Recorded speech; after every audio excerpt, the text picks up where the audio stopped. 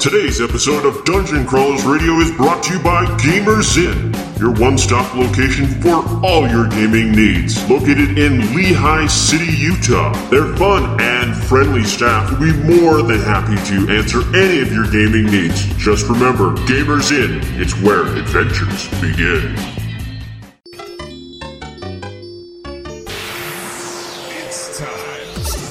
Time to power up.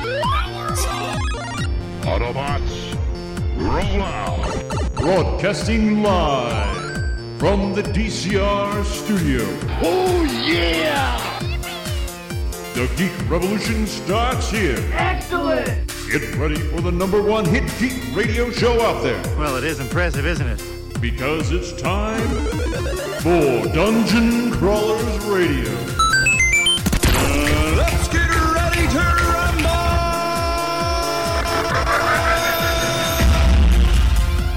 And now, the moment you've all been waiting for.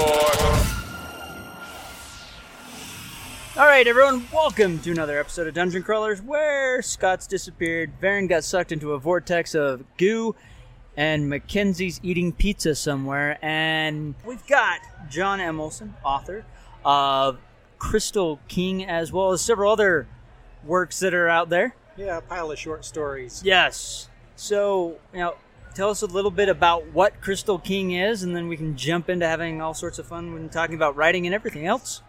Okay, well, the story is about a young man who is the second son of a baron. It's usually kind of a throwaway position. Yeah. There's no inheritance, nothing like that. But his father and his brother, the heir, both come up missing. And so he has to lead his people as an army is invading, and so he has to take them to safety as the army chases them through the countryside. Nice. So it's kind of a story of dedication and honesty. One of the things that I decided to do is to find 4 words that really exemplify the story. Yeah. It's family, honor, duty, and betrayal. It's kind of like one of these things does not belong with the others. Yeah.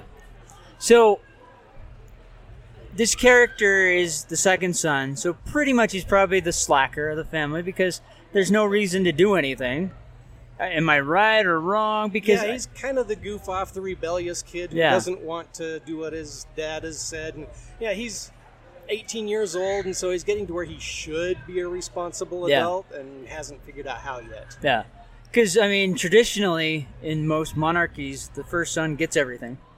And the rest of the kids are just, unless something happens to him, there's no point paying attention to you. At least from what we've seen in literature and movies and stuff like that, and even history.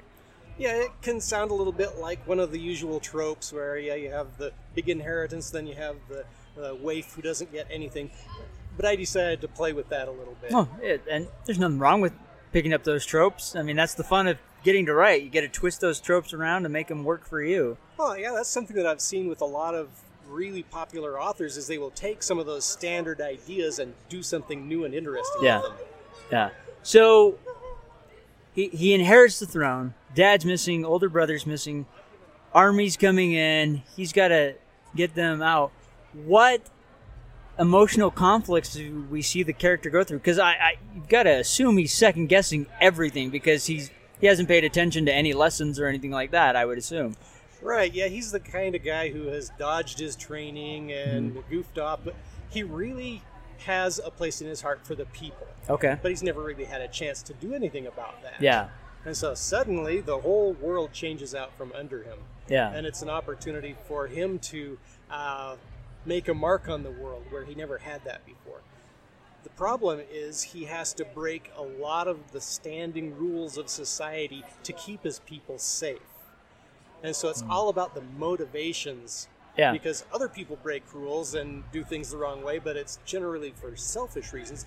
He has to do it for the altruistic reasons. Like, this is the only way these people will stay alive. Wow. No, I like that. I like the fact that his core belief is about, family and his kingdom, the people. So that gives a lot to that character and, why he's not belling on everything and running away as well. So that's pretty cool. Now, this is the first book of a series. Yeah, you have Crystal Kings to start off with, and then Crystal Queen, and then the third volume will be Crystal Prince. Okay. One of the things that I like to play with is, as you read the story, it's not exactly clear who the title refers to. Okay. I like that. I do like that. Now, see, you wrote a bunch of short stories. Was the leap from writing short story to a full novel a big one? Or was it kind of, it was just kind of the next step? Well, there are some distinct skills that short stories won't teach you, but basic story structure, things like that, you really can learn an awful lot writing a bunch of short stories. So I've got, I think, 7 that are published, 3 that are still scheduled to come out, a bunch more that are kind of in the works trying to find a home. And so they taught me a lot about different kinds of story and about character development, even just story structure. I saw a chart the other day that compared all of the different story structures, whether you're talking about Save the Cat or about a dozen different structures, and it lined them all up and showed how they had parallel pieces in all of these different structures. And so once you start to understand that structure, then you can start to add the layers of complexity that a novel has, where you have multiple things going on at the same time, switching between characters.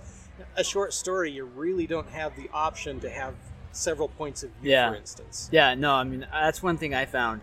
It was always fun, but at the same time complex, where you're bouncing from one point of view to the next and having to jump to another character that may not be in the same area and trying to bounce those different storylines until they mesh together. So, it's fun. Definitely more complicated than a short story where you're normally just in that one point of view. Yeah, I like to apply, well, I'm a computer geek at heart. I've written software for like 30 years or so. Okay. But I like to apply the idea of recursion, where you have the overall story structure, and then you have subsections of it that can each have their own little overall story structure, and you can keep breaking that down. So a chapter might have a beginning, a middle, and an end, just like a story has a beginning, middle, and end. And you can keep breaking it down that way. And you may even have sentences and paragraphs that can still follow that same structure a little bit. And so having that and interleaving the multiple characters and all of that, that's where the short stories really aren't going to train you for all of that. And so you have to learn some of those skills in addition to what the short stories can teach you. So being a computer programmer and then writing, that's kind of left-right brain. I mean, almost the exact opposite. How does that work? Well, I like to think of myself as kind of a Renaissance man wannabe. Okay. And so Nothing wrong with that. I do creative things. I have a wood shop that I call my secret lair out in the backyard. And I like to build things, do creative stuff that way as well. Built cabinets and tables, and I use a lathe to make pens, things like that. So lots of little decorative boxes. So I try to exercise the artistic half of my brain. Yeah. So you're a jack of all trades, really. You got the computer stuff, you got the wood stuff, you're writing, being creative in both, because even computer programming is being creative in one fashion, because you got to string the line of code to make it work. What is so exciting and appealing with writing then? Well, just like the things that I build in my shop, I just love the idea of creating things. Okay. Whether it's a story, whether it's a box that I'm building out of a piece of scavenged lumber, I just like making things. Okay. Nothing wrong with that. Yeah, so that's the idea with the short stories. It's something that wasn't there when I started. Yeah. And now you have a story that's woven together and it's entertaining. Yeah, I can find some stray log. For instance, I was at Dave Butler's house a while back, scavenging some scrub oak from his backyard, and I made a box for him out of some of the wood that I had collected there. So things like that. It's a lot of fun to just make something to show, okay, this is inverse entropy. Normally the world breaks down and destroys things. I like to counter that. Yeah. Well, and the really cool thing is, with like that, you're seeing something out of this piece of wood that no one else is seeing. It just looks like a log or a broken stump or whatever, and you've turned it into a box that has value. You can put stuff into it and has probably an amazing appearance than just that piece of wood that was sitting there. So, so we've talked about the hero. We've talked a little bit about the story. Is there a villain in the story? Yes, there is the invading king. Okay. Well, he's the primary villain. Oh, we've got more than one villain. That's always a good thing. Like, there are some spoilers I could go into about other villains, but Okay, well, we can avoid those so those people are will best read the book. discovered Yeah. as you read it. Yeah. Nice. I've even got a kind of a Weasley guy who is supposed to be one of the allies, but is still kind of a thorn in the side of our hero, Gavin. Yeah. Those are good. I like those. Yeah, so he's the penny-pinching accountant who likes to squeeze the peasants for extra funds. Okay. Fun. We've seen that before, but I'm sure you have your own unique twist to that. Yeah, the challenge is, they're abandoning everything. And so how do you evacuate and abandon all of this, the castle, the village that goes with it, and then still portray him as the Weasley penny pincher? So there's some interesting things. That's a really good one, yeah. I mean, there's some challenges that come along with that because everyone's just like leaving everything. How do you get him to still pay collect the taxes and stuff like that without being too overt, I guess, where the king sees what's going on? Yeah, so he's the kind of a bad guy light. Yeah. And he's always trying to look for his own personal advantage. Okay. So he might be siphoning a few funds off from his collections. Nice. I like when there's more than one villain in a story. And the reason for that is, like you were saying, you have the smaller story arcs. And some of those smaller villains help with that, because it takes forever to get to that big villain. Because we got to crest the whole story before we finally get to that moment. Right. And so by having those smaller villains and the things that are happening with them, it kind of helps fuel the story and the reader's interest and move things along. Yeah, being the computer geek that I am, romance is one of those things that's really a challenge for me to write because I really You're not haven't the only one. done much. And so that was one of the challenges that I decided to give myself for this, is to put a little bit of a love story in there, nestled in amongst all of the other stuff. Wow. Yeah, that's one thing, even writing my book, I hint at it and stayed away from it. I know I'm going to have to get to it because I just don't know how I'm going to write that. So how did you deal with that then? Well, a lot of it was a matter of keeping them apart, not seeing each other, and in the beginning not hinting that they know who each other even is. Okay. And so it's a matter of long-lost loves stumbling back into each other. Okay. I can see how that would work really well. I mean, we've kind of got the Romeo and Juliet separation type love thing, but then they don't know who they are, coming back together, seeing each other for the first time. And yeah, someone has kept them apart for a long time. Wow. On purpose. Yes. All As right. leverage. Yeah, it's one of the bad guys. Okay. So look at that. You guys are already finding out awesome reasons to read this story. Penny-pinching accountant guy that everyone hates. Long-lost lovers that are being kept apart by a horrible villain. And the king and the invading army. We need to... Yeah, why not? You have to read this. It's awesome. Yeah, there's also the magic system, which I decided to take another fairly common idea and turn it around again. Okay. I don't know if you have seen any of the Anne McCaffrey Crystal Singer books. Yes. I decided to do something with crystals. Okay. And I'd read those books when I was a teenager several centuries ago or whatever it was. What I did with the crystals in my story is they are a way of controlling animals. Okay. You take a crystal pair, the person wears one, the animal wears the other, and the person can take over the senses of that animal and walk around as that animal. Okay. And so the barons and the kings and all of that, they use those for war making. And so that way the people can control the animals and the animals do the fighting for them. Interesting. So people don't actually fight. They don't die. It's the animals. Well, the important people. Oh, okay. Yes, we must rephrase that. It's only the important rich people that can do this. Right. The peasants, yeah, they have to go out and fight. Uh-huh. Normal warfare, yeah. Yeah, so one of the things that I like about some of the fiction that I read is when they take a situation and they look for all of the weird ramifications and consequences of whatever the technology or magic is. Yeah. And so I tried to do that and think through it. Okay, if this is something people can do, what kind of weird things could you do with it and what can happen? Yeah. And so that's where I came up with some of the standing rules that all of the kings are supposed to obey, is to keep some of those weird things from happening. Yeah. So there is a counterbalance to the magic that they're using. Yes, anytime you are actually in a trance controlling an animal, you lose all of your own sensory input, so you are just laying there open to whatever happens to come by. So you could easily be assassinated. Yes. Yeah. So you'd probably want to be in a locked room with tons of bodyguards and. Yeah. So it's a matter of guarding your body while you're out gallivanting around. Yeah. So I mean, in a way, it's almost like an astral projection. Yes. But you're projecting yourself into this animal. Uh-huh. Yeah. So I go into some of the interesting things like what's it like to fly. Mm-hmm. And the sense of freedom and seeing things. And at one point, some of the teenagers are talking and deciding, it'd be really cool to be able to dive bomb the caravan. And so they do, I'm sure. Yeah. And they probably, there might be some pooping, I'm sure. The teenagers, I'm sure. Yeah. Something like that happens. You never know.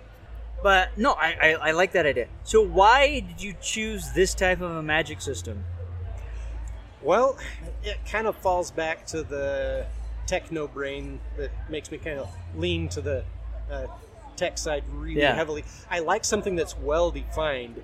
The magic systems, like Gandalf, you don't know what he can do, what he can't do, what the limits are. I like to have something that's well spelled out and easy to understand. And so I came up with a very specific set of rules. There's not an awful lot to it. And so it makes it easy for me to evaluate and see how things can interact with it. Yeah, it's almost very Brandon Sanderson-like, where there's laws that govern the magic and there's this and that. Yeah, mine are just a lot simpler. Yeah, yours are definitely a simpler format of it. Other than, traditional magic that's been out there for eons, it seems like, where it's just throw a fireball, there's no explanation, they just do that, which in some ways is good, but what I really like is when authors actually invest into that magic system and there is an explanation, there is laws and reasons around it. It's not just, they can just do it for whatever. They can't do it unless there's pairing crystals. That's wonderful. It's not just, I want to be a cat today, and bam, he's a cat. Yeah, that's one of the challenges with magical systems is I wanted to get away from the typical spellcasting D&D kind of effect. Yeah. So, no, that's always really cool. And it explains a lot now about the cover, why there's a bear on there. I'm assuming there's a bear that comes into play at some point. Yeah, and the whole background of the cover is like shattered crystal. Yeah. So Mackenzie's returned from her quest to eat pizza and flirt with Russ Adams. Actually, technically, I was talking to Russ again. Okay. Well, see, you were flirting with Russ Adams. I was right. Shh. We can't let his wife find out about that. Otherwise, we can't pull our shenanigans tomorrow. Well, he already kind of admitted that. You are True. chaining him up into a hearse with you. I have no shame. Yeah. So... That's an awesome cover. I'm really happy with the cover. This is one that was designed... Actually, I'm not sure who the designer was. But come on back to the haunted freighter. The voices from above. The voices from above are speaking That's what we to need us. to call them this convention. What we're doing it from convention. The voices from above. Yeah, I'm not sure who Jason King had worked with to develop the cover, but it's all done through Immortal Works. Yeah. No, I mean, it's not an overly complicated cover, but it's striking. definitely striking. It calls to you. The shield with the bear on it, it's very interesting. If I were to walk through a bookstore and pick it up, I'd want to look at it. And that's something that, I've talked about book covers, is that's, as much as we always say don't judge a book by its cover, people do. Yep. And it has to be interesting enough to spark a response to be interested. What you immediately had, you saw it, and you're like, ooh, I'm interested. And as simple If as it that looks is, pretty. it does. It catches the eye and it says, "You want to read me?" Yeah, it's not an oil painting like a Hildebrandt Brothers kind of picture. Yeah. It's very iconic. Yeah. No, it is. I like it. It's very. Well, and I don't think simple. I've seen anything like that recently. No, not recently. Oh, God. I know the name of the first book. It's called The Demon King. I believe the author is Cinda Williams Shima or something, but she has 2 series, and her books were very similar to this. They were like, they weren't as pretty because it didn't have this background, but it just had like that one symbol, and that simplicity really jumped out at me because I didn't judge the book by the cover because there wasn't enough to judge it by. Does that make sense? It does, but at the same time, whatever was on the cover was still enough. It was still enough to grab my attention, and it's the same with that one. Yeah, so right here you can see, crystal background, and there's an animal on a shield. So people are fighting, there's animals involved. it's that one? And rocks. That's the one. Yeah. So it looks like a pendant with a dragon Oh, wait, maybe I'm thinking of the Warrior Air. or some sort of serpent. I mean, it's still very simple. I love those and books. sometimes those are the best. I mean, Well, they are. Sometimes and as much as I love Harry Potter, sometimes I feel they overloaded those book covers just a little too much with like the symbols and like the teases of the book, almost to the point where it gave it away.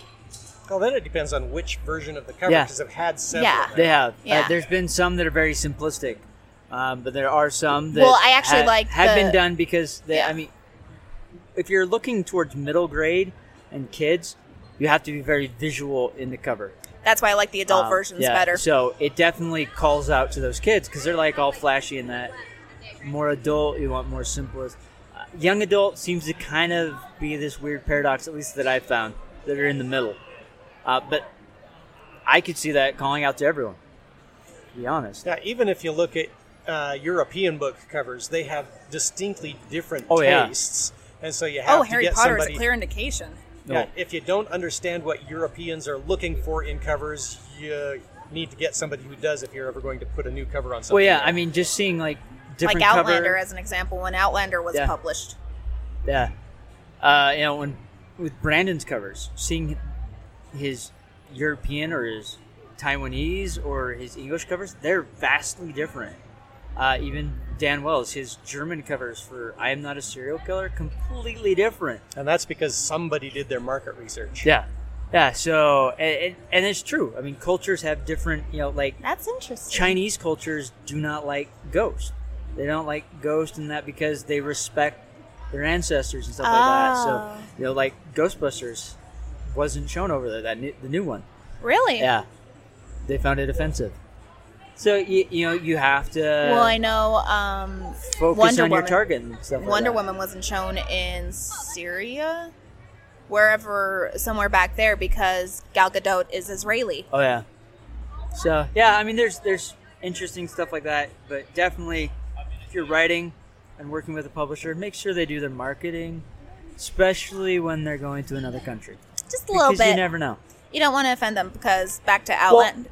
It's like Varen was saying in our last show. I can't remember what country it is, but the word "yup" Oh yeah, Slovakia.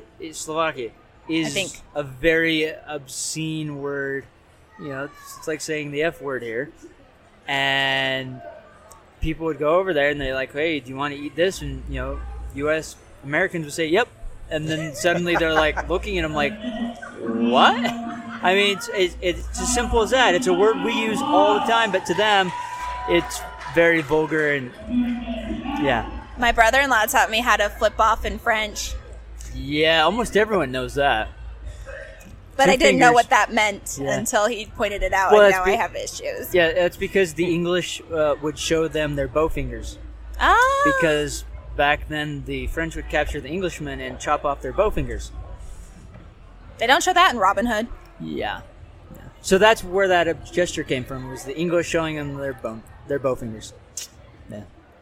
Interesting fact. Now that's a Robin Hood I would like to see. Have them get caught and get the Poe fingers cut off. Get the finger, yeah. Well, yeah, that's the thing about a lot of stories these days is we have sanitized memories of what we think might have happened Oh, I in know. the past. Yeah. When there was an awful lot of just horrible brutality that was normal everyday stuff. Yeah. Oh, let's gather together and watch them hang somebody today. Well, we were talking or about stone horror 'em. movies Yeah. earlier, how they're so different, how they were so different in the 80s versus nowadays. Oh, yeah. Well, and that's just, I mean, that's everything evolves, but that's what I love about ancient history, though, is if you actually research, it is brutal, it is mean. And they don't apologize for it. But beyond that, it is amazing what these generals and that were able to accomplish and do with, like, they didn't have guns, they didn't have missiles. I mean, the closest thing to a missile they had was Hannibal's trebuchets amazing. or ballistas and catapults. It was just pure But, strategy. Yeah, it was strategy, horses. I mean, Genghis Khan. Look at the devil. Is Amazing that what he thing did. back? No, Oh. I know. So it's just interesting what they were able to accomplish. You know, nowadays we push a button, a missile flies over, they do a strike, or it's over. It's Yeah, even fighter pilots, most of the time they don't really see what it is they're shooting at. yeah. And so back then it was up close and very personal. Well, it's So, yeah. interesting. Have you guys ever seen the CBS show Madam Secretary? No, I have not. I can't say I have. So the husband is a Gulf War, the first one, era fighter pilot. Yeah. And they were talking about that, about how him coming back from war was different than this guy they had just dealt with because he was seeing his target from 20,000 feet and not up close and personal. Yeah. So it's very interesting to see just how much of that psyche it affects. I mean, you're going to get affected either way. The question is to what extent. Well, I think it would be easier not seeing that. You know, there's that kind of cloud of deniability. Well, it didn't hit anyone. I'm good. You know, but up close and personal, that you see that person right there and then. I mean, that, I don't know. I in a short story I wrote, I had my character, he was only 14, fighting and killing someone for the first time. It affected him, you know, and I had to write those emotions into it. And, you know, it's just not, you see it in movies where they slice someone and go on and move on, but they never really focus on how that affects someone afterwards. I mean, some TV series do, but not everyone. Once Upon a Time did, actually, after Emma killed Cruella, I want to say.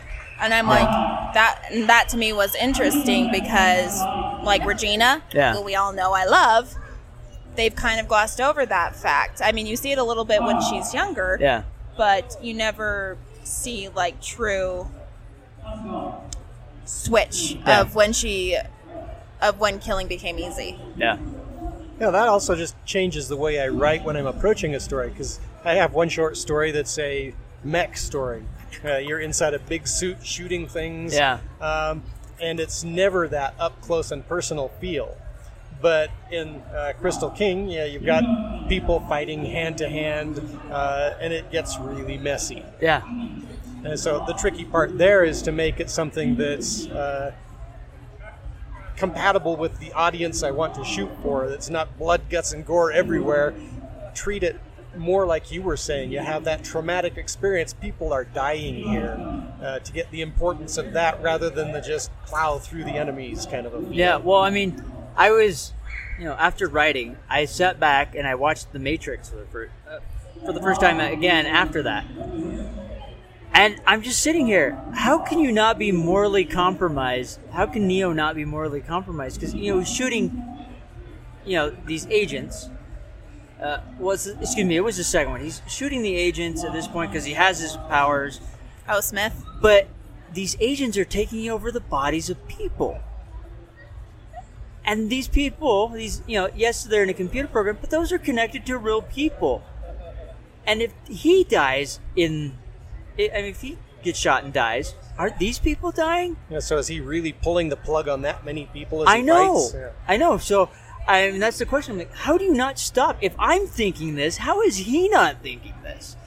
It's a computer game. They're good. Yeah. I don't know. But yeah, how do you deal with that?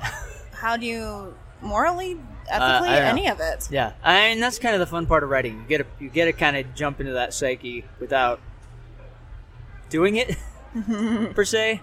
And one of the things that I really try to focus on is the goodness of human spirit. Yeah.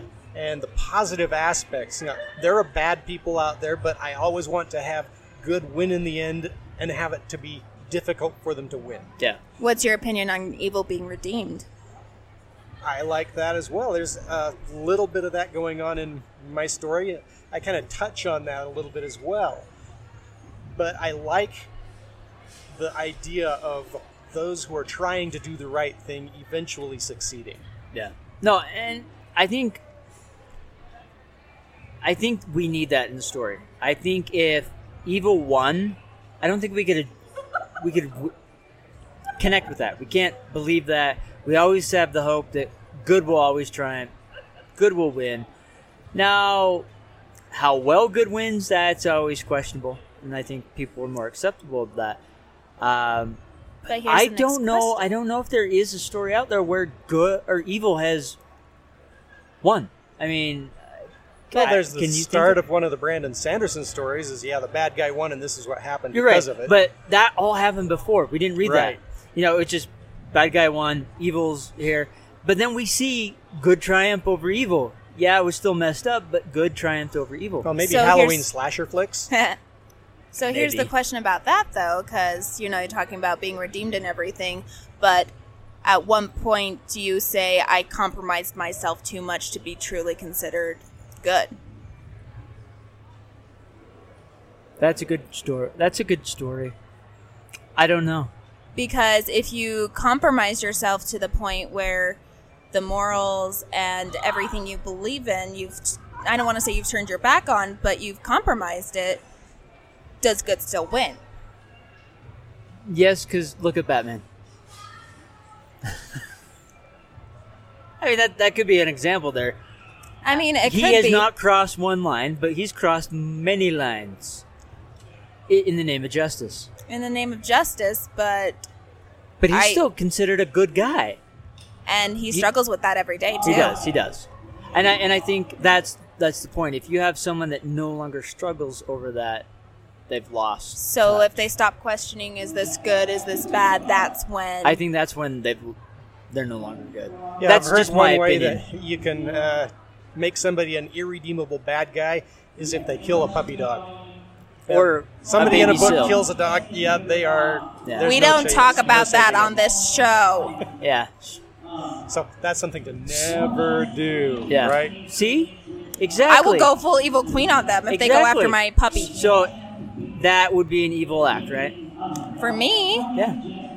Most people, that is. I mean, anyone, really? That's a horrible thing. They're so innocent. Yeah. Humans, doggies. But that's the perfect innocent. way to automatically show someone is evil. To be honest, write that scene. Isn't immediately. Animal torturing on the psychopathic's tail? Yes, or something? It is. Well, there's your answer there, too. Yep.